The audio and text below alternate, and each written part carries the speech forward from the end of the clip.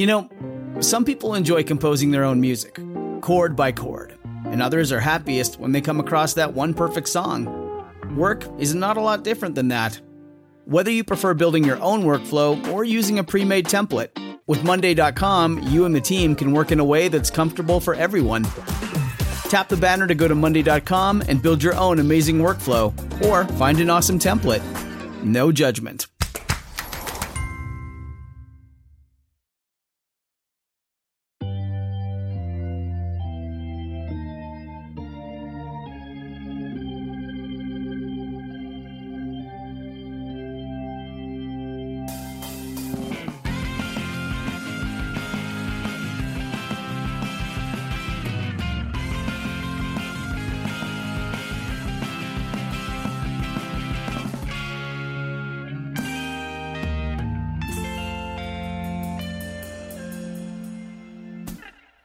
Welcome to Sunday School Dropouts, the podcast where an ex-Christian and a non-believing sort of Jew read all the way through the Bible for the first time, except we finished it, and now we're doing Bible stories that aren't actually in the Bible.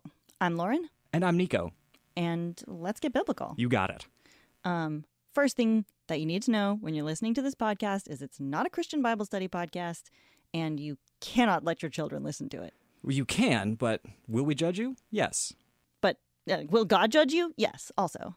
I am the ex-Christian. I was raised Presbyterian. I'm now an atheist. And I'm the non-believing sort of Jew. And we have a third person in the studio today, the first guest of season 3. He's a comedian, writer, and former member of the Spice Girls. Ryan Houlihan, welcome to the show. Hi, Ryan. Thank you for having me. It's our pleasure. As we ask all of our guests, I will ask you, what is your religious background? So when I was growing up, we weren't very religious. We kind of floated around and did like Christmas, and like occasionally there would be answers of like, well, God did that. And it was like, okay. And then 9/11 happened, and my dad was like, we have to get really religious because like if we pray more, there won't be any more 9/11s was like what he was thinking. And then makes sense. Yeah, we got really into Catholicism. And I had gone to a private Catholic school for 2 years growing up because we had lived in an area that my parents didn't really like the school system. And then when we moved, I didn't really have a basis of understanding. So then when we got super into Catholicism, it was like a lot at once. Mm-hmm. And then a couple of years into us going to this church in my neighborhood, the whole Catholic Church scandally stuff came out, and our priest was involved in that. Scandal-ish. Oh, no, your priest was involved in the scandally stuff? The scandally, the doodly dudes, the the things that went down. Our priest ate boys for breakfast, lunch, and dinner, apparently, and I had joined the altar boys like that year, and I was like a month in. Oh my God. So then when all of that went down, we like stopped going to church. But there's also the fact that then you're just inviting 9/11s. Yeah, then there's going to be so many 9/11s. Stop. No, he did in reaction to 9/11. I don't know if it was a genuine religious like awakening for him, or if he just felt like we have to get really conservative or buttoned up or engage with the community more. I really haven't talked to him in depth about it, but we did just end up going a lot. And on my mom's side, they're Catholic as well, but there was always like a vague Judaism rumor. Like we were the Elizabeth Warren of Jews. Oh my God. And so when I got older, I took a world like religions class, and I currently identify as like a functional atheist. Like in all ways, I feel pretty atheist. I think if we drill down into my religious views at the moment, I converted to Judaism formally. I became like a Reformed Jew when I was slightly older, even though I had I grew up on Long Island and all of my friends were Jews, and we had this vague "we are Jewish" thing floating around on my mom's side. And then when I did my formal conversion, I really did that because I really liked I was doing volunteer work with a synagogue, and I really, really liked the community there, and I really liked the sort of philosophy and the like community and sense of tradition. But what I love about Reformed Judaism is that it is a set of like traditions and philosophy and stuff that isn't necessarily, you can divorce it. Like the whole point is that you can argue and you can back up what you're saying. And I was very attracted to that. You could functionally say you believe all of these stories are wonderful or horrible legends depending on the legend, and like you can then still be part of the community. There's no value judgment attached to that in Reform Judaism. And so for me, like, do I think like the world is infinitely more complicated and that eventually science will find out that this is all a virtual reality simulation, or that like there is it's all being run on a computer, or that there's thousands of multiverses and beings that are organized that exist outside of it? Sure, maybe, I don't know. Let's argue about it. I think there's a lot of stuff you could do. There's a lot of reasons to be ethical that aren't a point system like The Good Place. There's a lot of like, and so great point system works super well. Yeah, no, that's working out great for Kristen Bell. But I think like at the moment, I engage with Judaism in a way that I think is really healthy for me, and that is how I identify.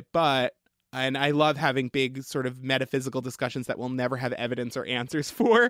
I think that's fun, but I'm highly suspicious and skeptical of how that easily gets exploited. I wrote a piece for The Outline about Tyler Henry, the Hollywood medium, just talking about how you can easily exploit people at their most vulnerable through claims like that. So I consider myself like a skeptic and stuff. I consider myself a Jew, but I have such a basis in Christianity and I've had such a weird experience with it that I feel informed on the topic, and I feel like I'm an informed skeptic on the topic. But yeah, that's where I'm at. Great. And then when I was in the Spice Girls, no, I'm kidding. They really frown upon religion. I mean, they said I should be a Scientologist, so.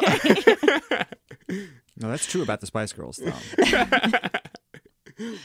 So our topic for today, since we have finished the Bible and we are moving on to things that seem like they should be in the Bible but aren't, today we're talking about Lilith. And Ryan, we met you at a party where you said you stan Lilith. I stan Lilith. So we're going to get into what precisely you stan and whether Lilith is a problematic fave. Mm-hmm. We will decide by the end of the show whether or not she is canceled. So before doing any research for this episode, You took 2 stiff drinks. I mean, that's also true. But my general understanding of Lilith, which I think most listeners will share, is like she was Adam's first wife before Eve, and she was either evil or just too independent or disobedient, and then she was replaced by Eve. I picture her doing a lot of like hair whips around the Garden of Yes. Eden, just being like, I don't care. Now I've done several researches about Lilith. And before I go any further, I want to recommend this book, Tree of Souls by Howard Schwartz. This is my main source for today's episode. Really amazing resource. Huge book of Jewish mythology. And it's got like the myth that it's talking about, and then an explanation, and then all the sources. So there's stuff from the Talmud, there's stuff from Midrashim, rabbinical writings, like stuff from Kabbalah, and he's gathered it all into this one really amazing book with explanation of it. So that's where most of my information comes from. So I went back to my favorite source, the Jewish Encyclopedia of 1906, online, unedited in its entirety. Amazing. So it's somewhat problematic in and of itself because obviously it doesn't include anything discovered after 1906, and some of the thought is a little old-fashioned. However, is meticulously cited. Anyway, that is one thing you can depend on Jews for. I is love it, meticulous right? citations It's and great. constant like corrections. But do you want to talk about how Lilith was Lilith before the stories happened? Sure. Well, there's one mention of Lilith in the canonical Bible. And it's not a character per se. It's mentioned in Isaiah. He's talking about a country being destroyed, and he's describing the wasteland that it will become after it is destroyed. And it's going to be full of jackals, and it's going to be full of, bats, whatever. And it says, there Lilith shall repose. In the NIV, it translates that as night creature. That's right. And the famous KJV translation is screech owl. Screech owl. There's a lot of other owls in the passage. The owls were very scary, apparently. Do you want to hear some other translations that were used? Please. Night owl, night specter, night monster, vampires. Nice. The night hag, of course. Night jar. That's confusing. That's a bird. Is That's that true? type of bird, Oh, yeah. that's cool. I like that. And nightbird, of course. And this plays on the etymology that I had always heard of Lilith, which is, so the Hebrew word for night is Lila. Mhm. And if you make it into a feminine adjective, it's Lilith, Mm-hmm. which is anglicized as Lilith. However, apparently that's not necessarily the etymology. That's not necessarily correct, because it is likely that the Jewish character of Lilith was adapted from the Babylonian night demon Lilitu, who, I mean, Babylonian, that was probably a pretty similar language. It may come from the Babylonian word for night. I don't know. Actually, the language was called Akkadian, I'm sorry, Akkadian. but that's what they spoke in Babylon at the time of the exile in Babylon. And they had these spirits, these three spirits, Lili, Lilitu, and like Arsan Lilitu. Okay. And they were like three versions of this same evil demon thing. And Isaiah is basically saying, well, whoever worships idols, I'll give you an idol to worship. It's a Babylonian night demon. And he didn't explain it in the text. Isaiah didn't. I say this as if Isaiah were, had a byline on it. And it's named after him, but whatever. Anyway, he doesn't explain it, meaning his audience probably knew who Lilith was at that point. Or at least Right. well enough to know that they should be scared of Lilith. So there's one big famous story about Lilith, which is, I think, the one that most of the, if you ask just the average Joe on the street about Lilith, there's this one big famous story. First, there are a couple versions of the creation story that are from outside the Bible, which makes sense to me because if one myth is going to vary by culture, the creation myth seems like, Because it's universal. Everybody Yeah, has an idea everybody about where has the world to- comes yeah. from, right? so there's a couple where there's a first Eve and a second Eve, but the first one isn't Lilith. There's one, my favorite that I read about was the first Eve. God created her in front of Adam and created a skeleton and then put muscles on it and then put skin on it. And Adam was grossed out Yeah, and God. wouldn't marry her. Trigger warning, God. That is. So interestingly, there are two versions of the creation story in Genesis, of course. Well, that's true. Yeah. Slightly different. Yeah. Very slightly different, but those slight differences are what basically create the space for this kind of talk about there being a first Eve. Because in the first version, man and woman are created from dirt at the same time. And in the second version, man is created, then the animals, then the plants, and then once God sees that there is no proper servant for man on earth, He takes out the rib. puts Adam to sleep, takes the rib out, and makes Eve. Did you know that's one of the only creation stories in the entire world where a man comes first? Is that true? Yeah, I mean, usually that the makes very woman little comes sense, first right? and has to give birth. Yeah. Yeah. Yeah. Later on, rabbis in the Second Temple period and after looked at those two stories and tried to reconcile them somehow. Right. Especially because in the second version of the story, you could interpret the language to say that Adam is saying, "This time you have created me a helpmeet. a helpmeet," indicating that there was a first time. So then they were like, okay, there must have been a first woman that wasn't satisfactory in some way. So let's conjecture about that. Right. And into that space creeps a folktale. Yes. And so Into that space creeps a demon. a night demon. The big famous version is from this midrash from medieval times. Yeah, I think calling it a midrash is even a little bit much. It's controversial. Mhm.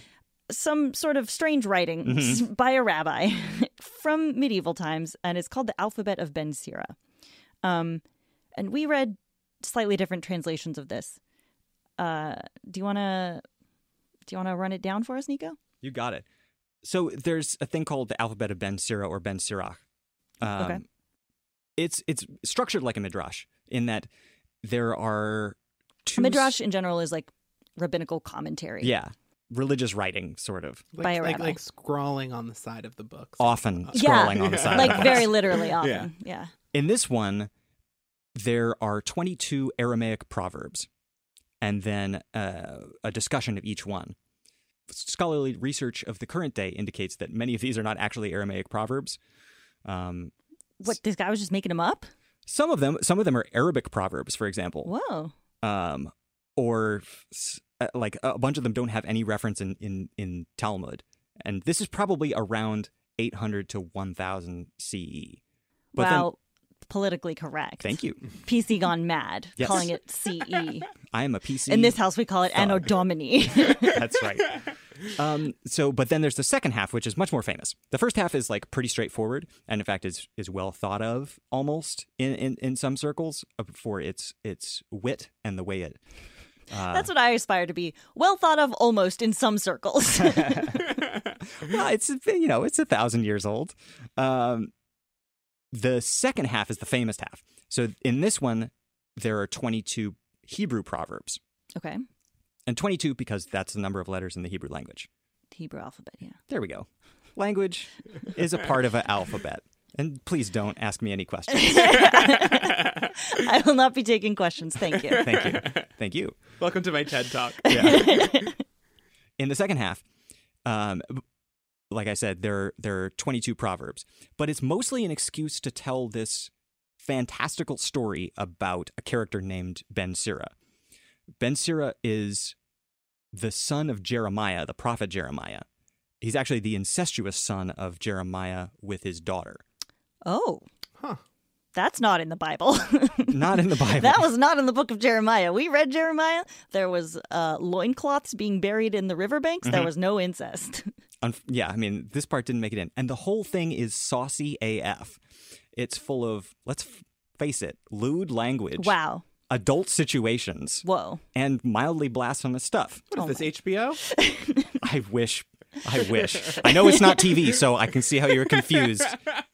But it's also not HBO. It's in the third category of things that is neither TV nor HBO. Wow. No interest. I agree. But so basically, this Ben Sira fellow is ascribed a lot of magical characteristics. He's called, in fact, Jesus Ben Sira in the text. Oh. And a lot of the stuff recycles some of the Apocrypha that we actually read on the New Testament, like magical stories about Jesus when he was young. For example, in the story, Ben Sira comes out of the womb with hair and teeth and is already a learned rabbi and disputes the teachings that are being told to him in the crib. And he's so wise as such a young child and so amazing that Nebuchadnezzar II calls for this wise baby to come before him and give him advice. How many people does he kill with his mind powers is the question. That's Yeah. a really good question because Jesus definitely killed people with his mind power. I'm picturing Jack from The Incredibles, and then someone being like, "Get me that wise baby." Yeah, except a rabbi. Jack as a rabbi. Also a rabbi. Anyway, this is all an excuse to have Ben Sira tell a bunch of, like, basically animal fables or folk tales. Fun, colorful, snappy folk tales. Right, that are all structured around these proverbs, sort of. Not really, though. And there's some real goofy ones. There are some that are from Indian texts, like from India. Whoa. There's one about like a lion and a tortoise, that's stolen directly from an Indian text. There are some that repurpose like early Christian myths, like about Jesus, basically. And then there's Lilith. There's Lilith. Our story with Lilith starts off in the Garden of Eden. God creates Adam and Lilith both from earth. Mm-hmm. Important detail. It is. So it's like the first story in Genesis. That's of right. Creation. Immediately, they start fighting about who's going to be on top during sex. Hi, it's nice to meet you. Wait, is this Grindr? What? I know, right? Who has that conversation? The first thing. Well, I mean, Yes. Yeah. I mean, You can I mean, answer. if it was the only other person in the world, I wouldn't have. That's not how I would start a conversation. But if it's like a weird Thursday, Adam thinks he should be on top because he's dominant. Mm-hmm. And Lilith thinks she should be on top because they're equal. They were both made from earth and they're both equal. And here's the quote from my translation by Howard Schwartz. When Lilith saw that they would never agree, she uttered God's name and flew into the air. Because speaking the Tetragrammaton gives you magic powers. Yes. And so she fucks off to a cave by the Red Sea. And Or flying above the Red Sea, depending on how you want to read it. Okay. And God sends 3 angels to go retrieve her. And they're named Sinoi, Sansonoi, and Simangaloth. Mm-hmm. Classic angel names Weird right there. angel names. And they tell her, you have to go back and be with your husband or we'll like drown you or we'll kill 100 of your demon children every day. Apparently she had begun having hundreds of demon children every day. Well, listen, if you're gonna fly off into the sky above the Red Sea, might as well start having demon children. Confusingly, that part has Talmudic precedent because in the Talmud, one of the only times it mentions Lilith is that basically between the birth of Seth and the birth of Cain and Abel. Cain and Abel go first. Seth is after. Right. Thank you. This is why she's here. She's a fucking pro. Okay. Anyway, They don't have a catchy Brady Bunch song so you that would be remind helpful. The place you know what? I bet there's a bunch of Sunday schools that yeah, do no, there have are. that There song, probably though. are. Anyway, there was 130 years between those two. But during that time in the Talmud, in one interpretation of it, Adam was alone. He like left Eve Yeah. because of her sinfulness. Right. And so The he whole was fruit thing. sleeping alone, meaning he was having, let's face it, Demonic sex. not nocturnal emissions. Okay? And his wet dreams, apparently in the Talmud, wet dreams give birth to demons. Yes. We'll get into this more later. Okay. I didn't know we were going to, but Yeah. Oh, I have a lot of notes about this. But so there is a thing in the Talmud where like Adam is separated from Eve because of his like grief, Mm-hmm. and then Lilith kind of seduces him and has 100 demon children per night or whatever, or more than that. I anyway, so guess. that feeds back into this alphabet version. Yeah. So anyway, she's in her cave. These angels are threatening her, and she says, "I won't leave. I'm staying here. And furthermore, for some reason, I declare that I have the power to kill newborn infants. That's right. That's her negotiating position. Boys before the 8th day and girls before the 20th day. Right. Which is biblical. But if I ever see the names of angels, you 3 angels, on an amulet, then I won't have the power to kill that infant." And so that's, for some reason, the deal they strike. She gets to strangle infants and not go back to Adam. They get to kill 100 of her demon children every day, and their names on an amulet. Well, you know what it's will really be about? It's about powerful. those. It's about those zids, baby. About the residuals on the amulets. You think they're not? Those angels aren't getting some of the back end. This is pay to play. Okay. So apparently, there's a Jewish tradition of like putting an amulet over your child's crib, or like carving stuff into the child's like bedpost. And the other big one is bowls. Bowls. Yeah. Protective bowls. So in Mesopotamia, in like 400 to 600 CE, they found one of these bowls. This is in the period of the Sassanid Empire, just to be clear. Whoa. Sounds sassy. It's extremely sassy. They found these protective bowls buried in the floor of like every Jewish house, buried upside down to capture the demons. And one of the most commonly protected against demons was Lilith. Yes, and so there's like, you have to write it in the correct. There's like a spell you have to write. The short version is just like Lilit Abi, which is just go away Lilith or whatever. And she's like, "I was gonna come kill these babies, but you got this bowl." So Yeah, this All bowl, right. I'm not into it. And then the angels' names just. She's like, "I know them. All right, Yeah. you got me." We made this nonsensical deal. I have And then the she prayer backs away here into the from night. a famous example of one of these bowls that Oh, is okay. that's very well preserved. It also has a hilarious illustration of what the bowl maker's idea of Lilith looks like, which is a very goofy like cartoon owl. Oh. It's like it's pretty cute. Like those branded cereal bowls from the 90s that have like cartoon characters on it. And Totally. It says, like, except around the edge it has written There's a spell to, it repel doesn't say demons. snap, crackle, pop. It says, it says, "Thou Liliths, male Lily and female Lilith, hag and ghoul, I adjure you by the strong one of Abraham, by the rock of Isaac, by the Shaddai of Jacob, by Yah Hashem, by Yah his memorial, to turn away from this Rashnoi ben something, and Gayanoi ben something, her husband.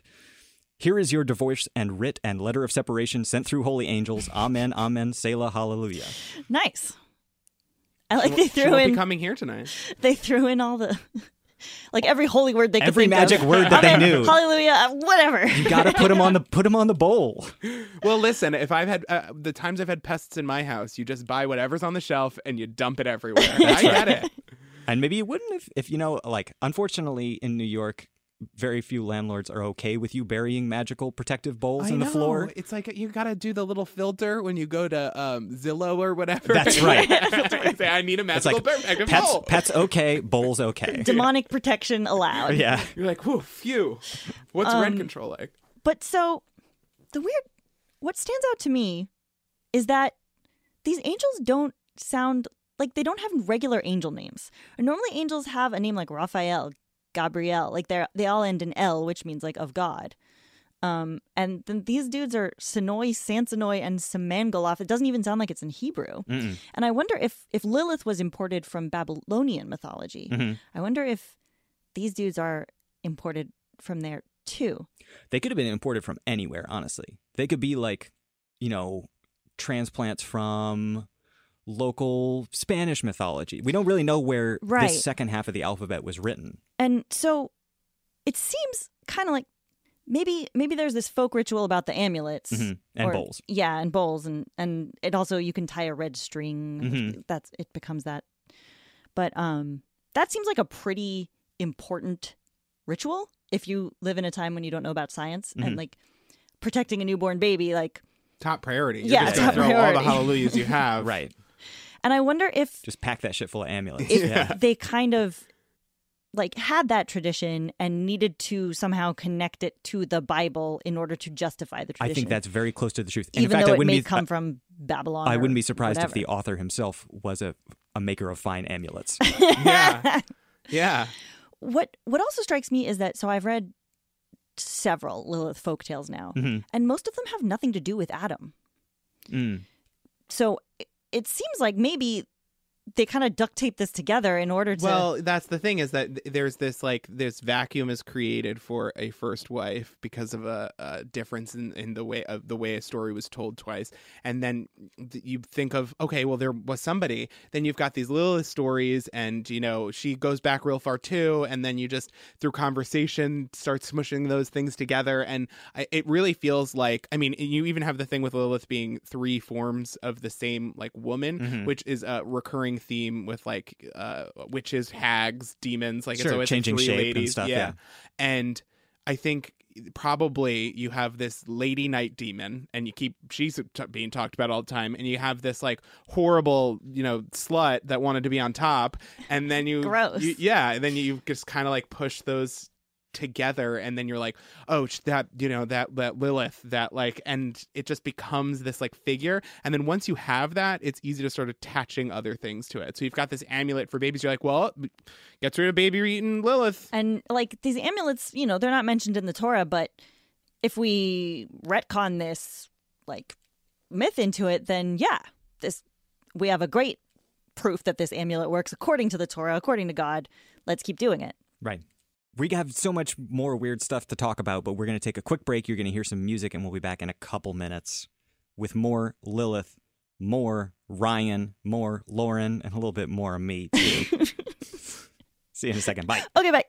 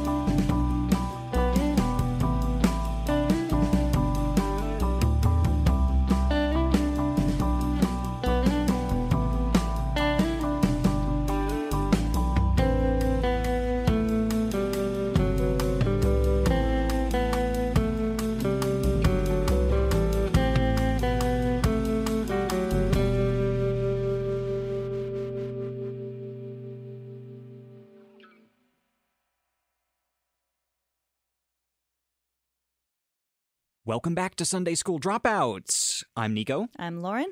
and we're here with Ryan. Hello. Hello. Question mark, question mark? And we're talking about Lilith. I have a bunch of Lilith stories. Can I throw them at you both and get your reaction? Oh, yeah, hard and fast. We'll try. Okay, so in the Zohar, which is like the main text of Kabbalah, aka like esoteric mystical Judaism. From about the 13th century, probably written in Spain. Yeah, maybe. Who could say? Yeah, that I've Adam, heard that of Adam the Zohar. Sandler movie. That's right. Yeah.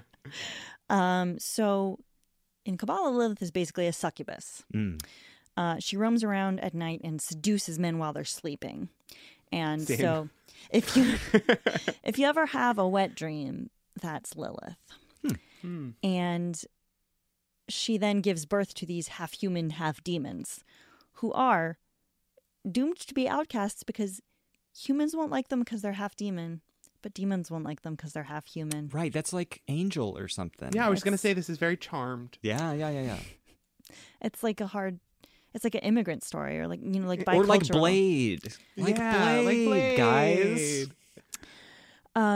In one story, not in the Zohar, she poses as like a parishioner who's seeking counsel from a rabbi, and she's like, Sounds like a rabbi's kink right there. "Please come over to my house and." And this wasn't and the advise baby me. rabbi? This no, but the story does take pains to say that he was very young, Oh, maybe this is the baby rabbi. and when he gets there to help her with her spiritual afflictions, she drops her robe and she's like, "Let's fucking do it right now." This is the original I have a problem with my plumbing story. yes, right. yes, exactly. And he's like, I have a spiritual affliction, Rabbi. We all know what that means. Wink, wink. and it says that he like wrestled with his temptation like Jacob wrestling with God. That sounds hot. Yeah. But of course he triumphs, he resists the temptation, and he says, "No, we will not fucking do it right now." And then the house disappears, and then there's just glowworms at his feet, which I guess Lilith has returned to her glowworm form or something. Naturally. Good to know. That was all an illusion, just to seduce him into sin. There was also Howard Schwartz, the author, noted that so the Torah says not to sleep with another man's wife, but it doesn't actually say anything about sleeping with an unmarried woman. So it's like a minor sin. Right. Although in the Zohar, Lilith is married to Asmodeus, the king of the demons.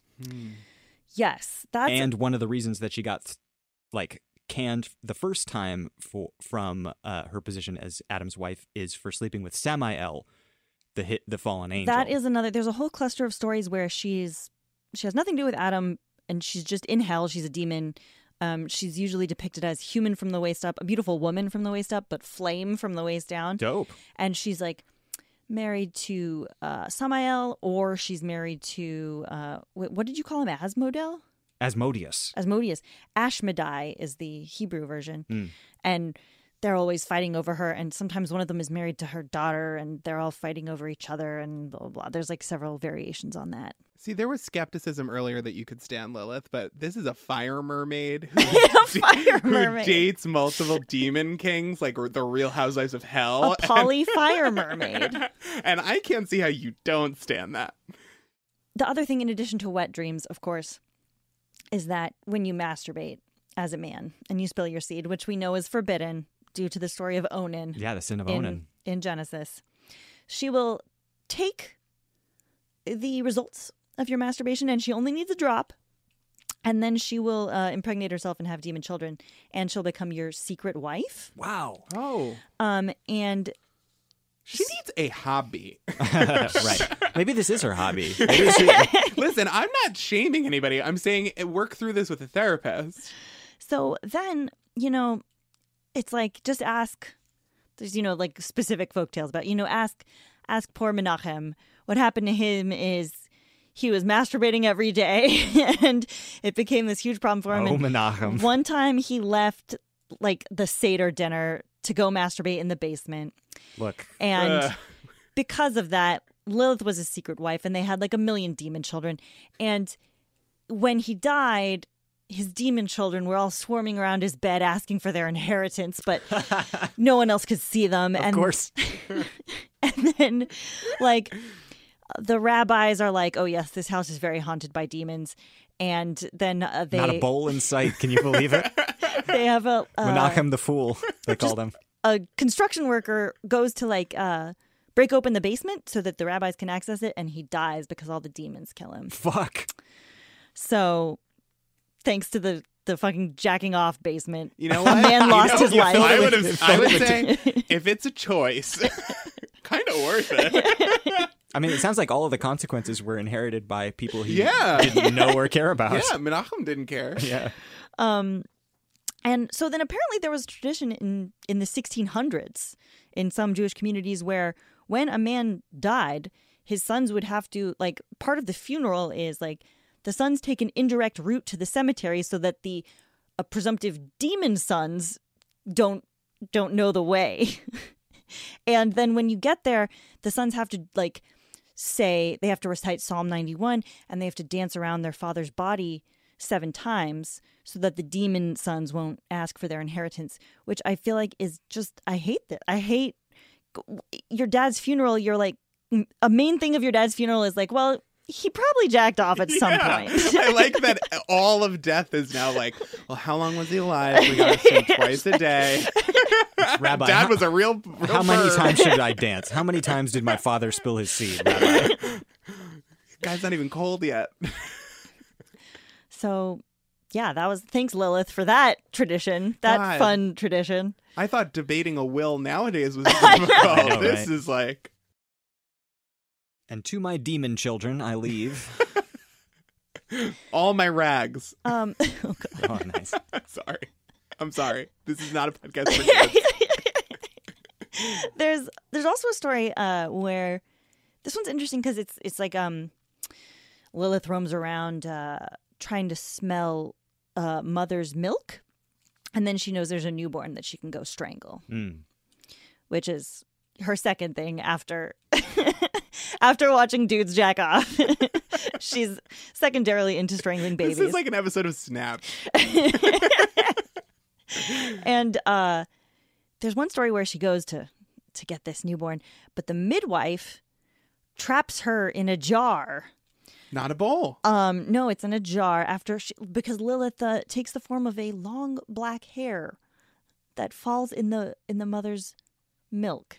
Uh-huh. And the midwife picks up the hair. She knows what's up and puts it in a jar. See, and normally I would leave this hair, but I know this time.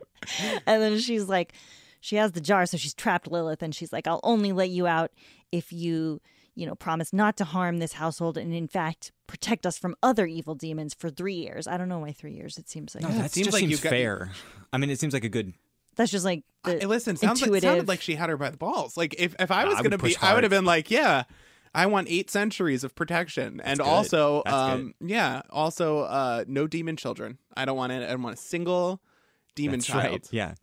But so that's it's interesting that when a man confronts Lilith, it's like your life is ruined. People are going to die. Like, she's definitely going to have 7 million demon children with you. And then when a woman confronts Lilith, it's just like, It's like bam. girl talk. Yeah. It's just like, gotcha.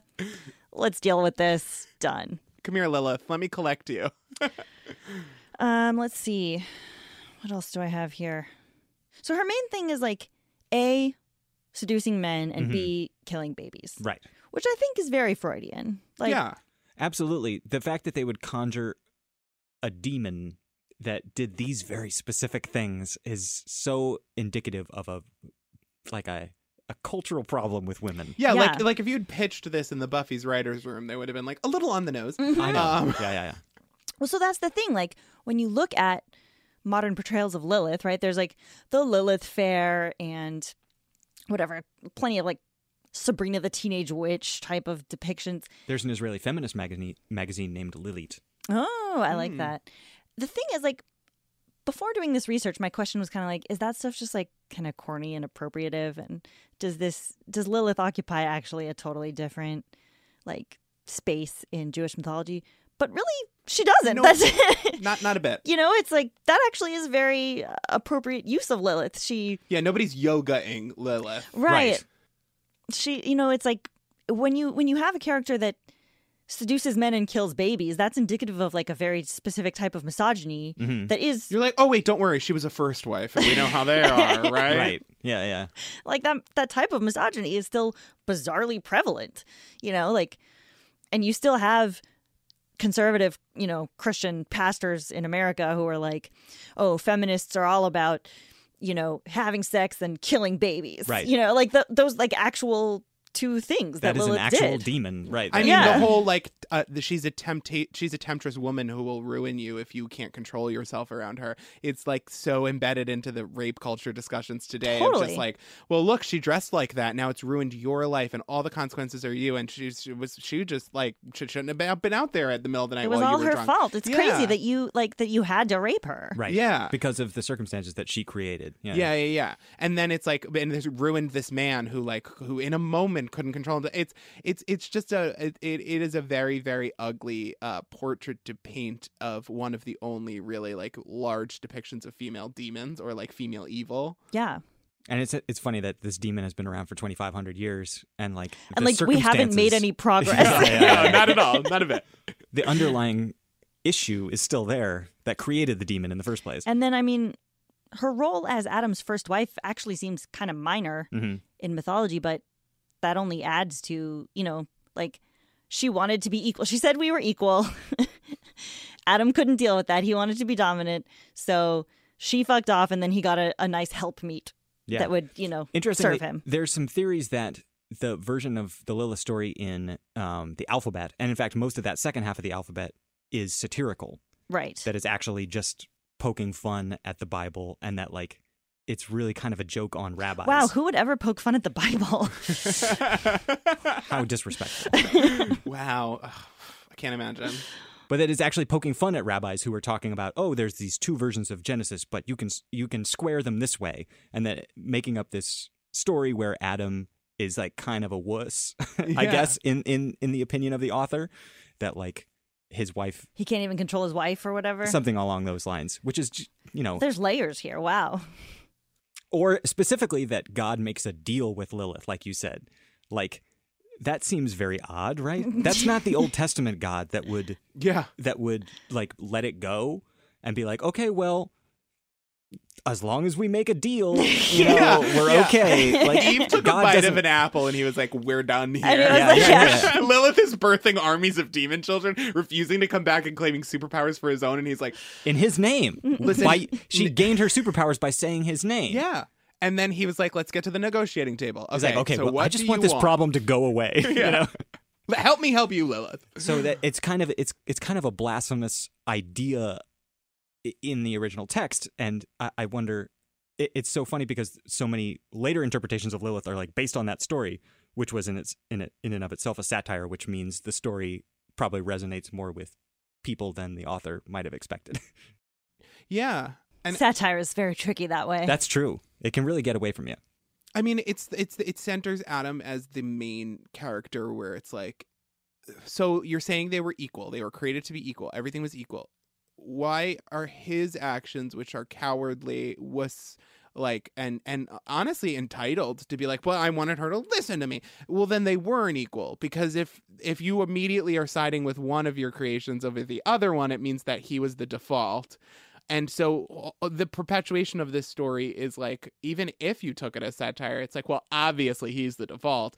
And it's sort of funny to me that there is literally no defense of like, okay, well, he was unable to fulfill her, so she needs a new husband. There was never Yeah. even like an option that they would make Adam too. That's true, because Steve.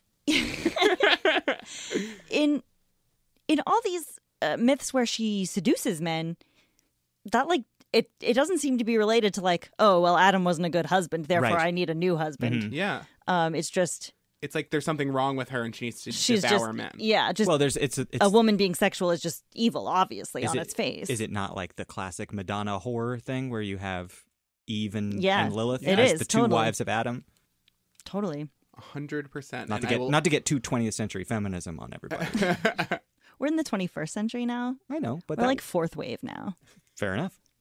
No, listen, thanks to Twitter, we're on like 58 We're like waves. 50-second wave. And it's really embarrassing. Waves are really problematic. That's true. Waves are canceled. That's true. So that's what I have. Do you have more stuff?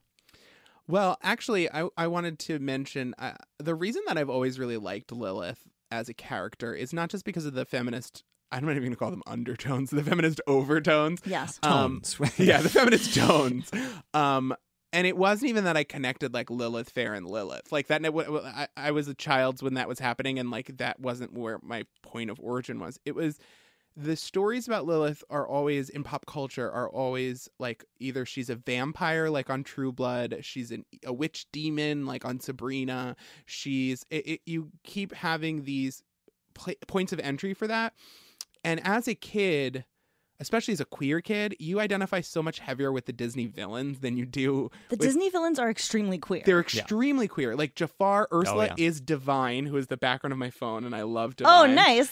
I loved Ursula growing up, and I think you identify with them because they're misfits, and it makes you think outside of like. In the majority of those stories, those villains are actual villains who do horrible things.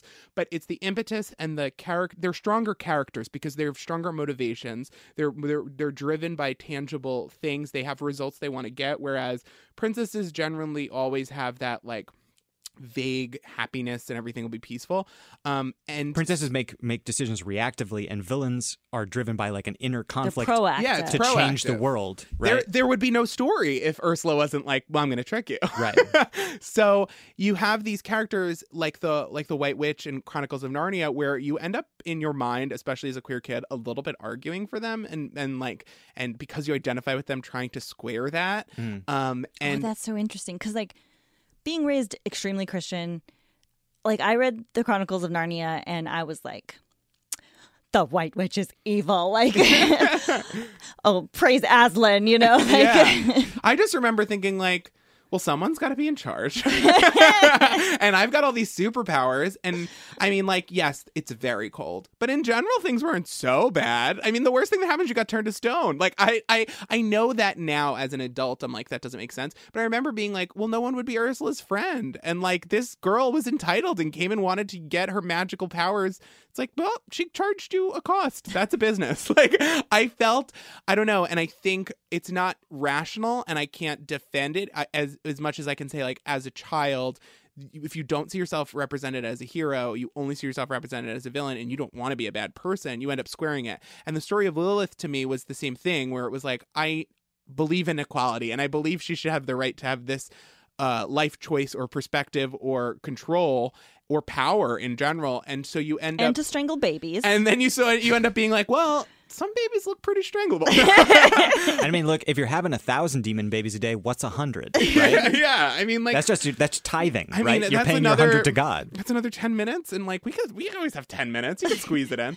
And so those characters always really resonated with me. It was like women who didn't obey rules, who wanted power, who wanted equality. People who, especially femmes, that didn't fit into traditional hero archetypes or villain archetypes, that weren't like big gray monsters of evil, like the devil. The way that gets portrayed, the most interesting portrayal of the devil is as a femme trickster. The least interesting is like, I have horns or whatever, and like displays of fire. That's not interesting. And so I always found her very fascinating. And for example, there was a Britney Spears concept album that ended For example. In my day-to-day life, that's just a reference that comes up. It is a... Wait. There's a Britney Spears concept album? There's a Britney Spears concept album that she wanted to put together that she was going to call Lilith, and that it was the lead song. There's a demo called Sorry Adam, and it's about this woman. Sorry, moms. She eats this apple and decides she's going to leave eating because she doesn't give a shit and she doesn't care for this dude. And she's like, sorry, but I ate this and like I like having sex. And this whole album was going to be built around this. And eventually her label stepped in, and this was like during that tumultuous time in her life that we all saw, 2007, post 2007. And they ended up calling the album Femme Fatale, but a lot of the themes are still really there. And when you think about it, you think about a figure of like Britney Spears. Again, the Madonna whore thing is huge for the Britney Spears like iconography. The slave for you with the snake in the Garden of Eden. Yes. Like it's a heavy theme for her, especially as a young woman who was seen as the pinnacle of beauty and talent and stuff.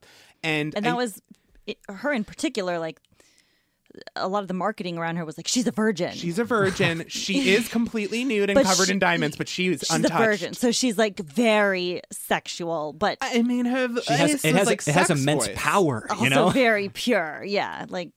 She was supposed to have every form of power. She had the virginity power and the sex power and the young power, but she seems older than her age power. And we did something that ancient societies did, or supposedly did, which is sacrifice a virgin, because that's the most powerful thing you can do. And we sacrificed her on the altar of fame. Yeah. Wow. We skewered this Deep. person, and we Don't make fun of me, Lauren.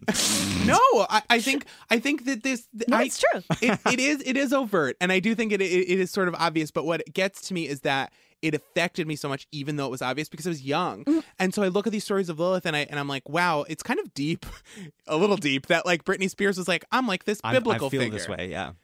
And I think like, especially when I was younger, like if I was to do a concept album, it probably would have been called like, you know, Hades, because he was sassy and he was like, I don't want them to get together. Like, and I get that feeling, and I think I've always found her in the Bible to be or not necessarily in the Bible, but in the religious canon to be in a unique figure. And the fact that she is even left out of the official version of events is even more me being That's true, like, isn't it? Like it's sort of like queer people in history. They just were like, you know, Abraham Lincoln had a crazy wife and they didn't sleep together. Like the queerness of those stories and the evidence of that never gets put down in history. Even though everybody's burying a bowl in their foundation, Yeah, right? Like that's everyone right. knows about it, Yeah. but we're Exactly. gonna like. Nobody talks about going to their bowl guy. you Like know? every historian knew that Richard the Lionhearted was sleeping with half of the army, but nobody's going to write it down in their book. And if you don't write it down, then it's not history and it's not a source you can cite, even though it's based on basically the same amount of evidence. And and someone being written out of that because they felt all of those feminist equality feelings. I don't know, like it hits me in a deep way. So I guess long story short, too late, Stan Lilith. I was afraid that Lilith was going to be super corny, but after doing my research, I also stan Lilith. And that's the tea. All right, we're going to wrap it up shortly, but I have one thing to bring to the table What's here. that? Okay. This goes back to the Jewish Encyclopedia. As So, all things do. It's on the internet. And what do you do on the internet when you have a website or page? Mm-hmm. You allow comments. Whoa. Oh no. You have comments? There are comments on all... On the Jewish on the Jewish Encyclopedia? Encyclopedia, 1906, unedited text. as Holy it shit. brags on the header of every page. On a scale of like Dude, these are some of the fucking craziest internet comments On a I've scale ever of read. I was AV gonna Club say- to Salon. yeah, I was going to say on a scale from like my grandmother posting recipes and then people asking follow-up questions to 4chan, where are we landing? On a scale of like local newspaper to... Okay. These are crazy, okay? Oh, God, I'm ready. oh, I'm God. going to read a couple. Oh my God. These first two are from the Lilith page. This is, and the most fucked up thing, in my opinion, as a veteran internet user, a proud veteran of the internet. Stolen valor, but keep going. Excuse me? I saw things. Okay? I remember Napster. These are all Facebook-enabled comments, which means real names, people. no! Real names. This user wrote on the Lilith one, strange but true. Demons are real, and if you have sex with a wit or warlock unknowingly, you will be attacked by these sex demons, because witches and warlock does astral projection. That checks out. You know what? I'm glad that someone finally said something. A user named Carol also said, I just recently read After Lilith, after naming a baby goat after the Lilith of Fraser fame. Do you suppose that Fraser's domineering wife could have taken that name for a reason? Was Fraser being Frasier? Fraser. So I don't. It's spelled wrong. I don't super remember Frasier. He had a wife named Lilith. He had an ex-wife named Lilith who had strong opinions. Oh. And if you look at the Wikipedia page for Lilith under pop culture, she and a few other people are listed. And then in parentheses, they go, is this related? Like Wikipedia itself does not know. Anyway, that came to mind after naming a baby goat after the Lilith of Fraser fame. Oh, so they named their baby goat after Lilith. the sitcom character. And then thought, is this a demon? And then That's thought, like full circle, because no, it's true. because then you have the scapegoat. I named my right? baby goat Adolf after a fun character from a children's story, and then I thought, who are the other famous Adolfs?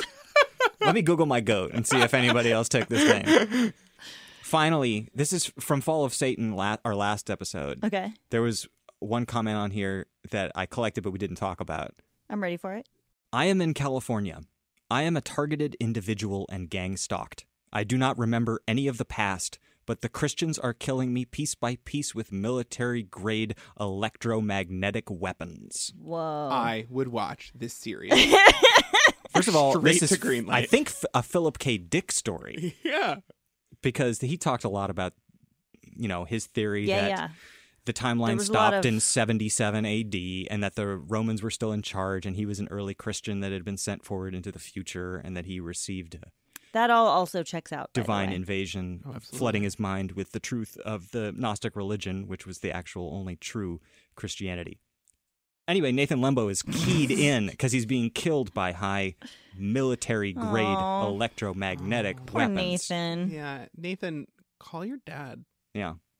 I have some comments here too. If you look up any documentary with Lilith, they use a few very beautiful paintings, Okay. and they use them over and over because there's not a ton of Oh, iconography. yes. I saw, what's his name? Rossetti. Dante Gabriel Rossetti. Yeah, that's a has good one. Has a famous Stunning. Lilith. Yeah. They're all stunning, which you would know if you scroll down to the comments, where every single comment is "she's hot, she's hot, she's hot." We're discussing like Babylonian texts, Sumerian writings, the etymology of the angels' names, and it says Lilith, best waifu. and yeah, at the bottom it says like boobs. That's like, And you know what? If that doesn't tell you why the Right. Lilith story That, like, exists, that proves why the Lilith story exists. Like, that's it.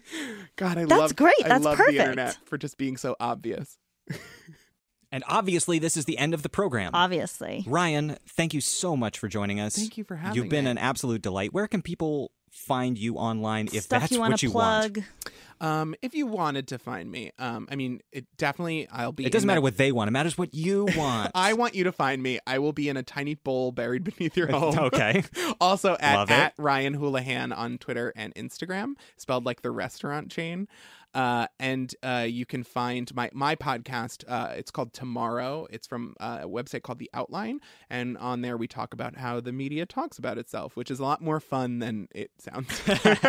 It's great. It's a fun time. You can find us on Twitter at SunSchoolDrop, and you can also send us email to contact@SundaySchoolDropouts.lol. That's .lol, not .com. You can follow Lauren online on the Twitter Machine. thing at Lauren E. O'Neill. O'Neill spelled like Shaquille does it. That's true. And Nico Bakulich is Nico's Twitter handle, NIKOBAKULICH. Thank you to Elise Carlton for our logo and art, as always. And of course, thank you to Nico for editing and engineering all this shiz. We will be back in 2 weeks. Thank you to all those loyal droppers out there, sunning the school from day till night. Yeah, cool. We'll see you on Sunday. Okay, bye. Bye.